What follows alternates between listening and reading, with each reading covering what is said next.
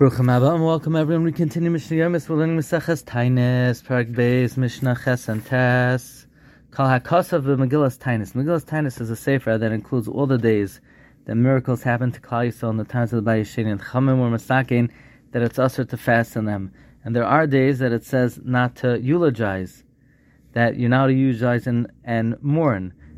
So now, what is the difference between the days that you're now to fast and the days that you're now to eulogize? Says the Mishna, Kal HaKosav Megillas Taanis, the Leila Misbad, anything written in Megillas Taanis that you're now to eulogize, Lefanav Asar, the day before is Asar to eulogize, lest you come to eulogize on Yom Tov itself, L'achar Mutter, the day after you're allowed to.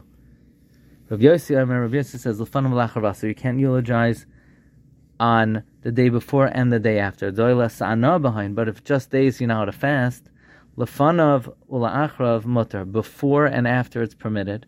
Rav Yossi says lefanav asa, before it's also la'achrav mutter, after it's permitted.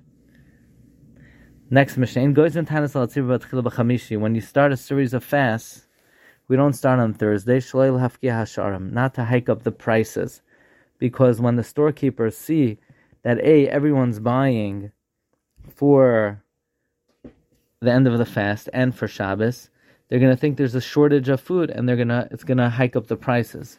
Shalish Taanis Harishon, it's the first three fasts, Sheni V'Chamishi V'Sheni. You fast Monday, Thursday, Monday. V'Shalish Shniyos, the second series, Chamishi Sheni V'Chamishi, could be Thursday, Monday, Thursday.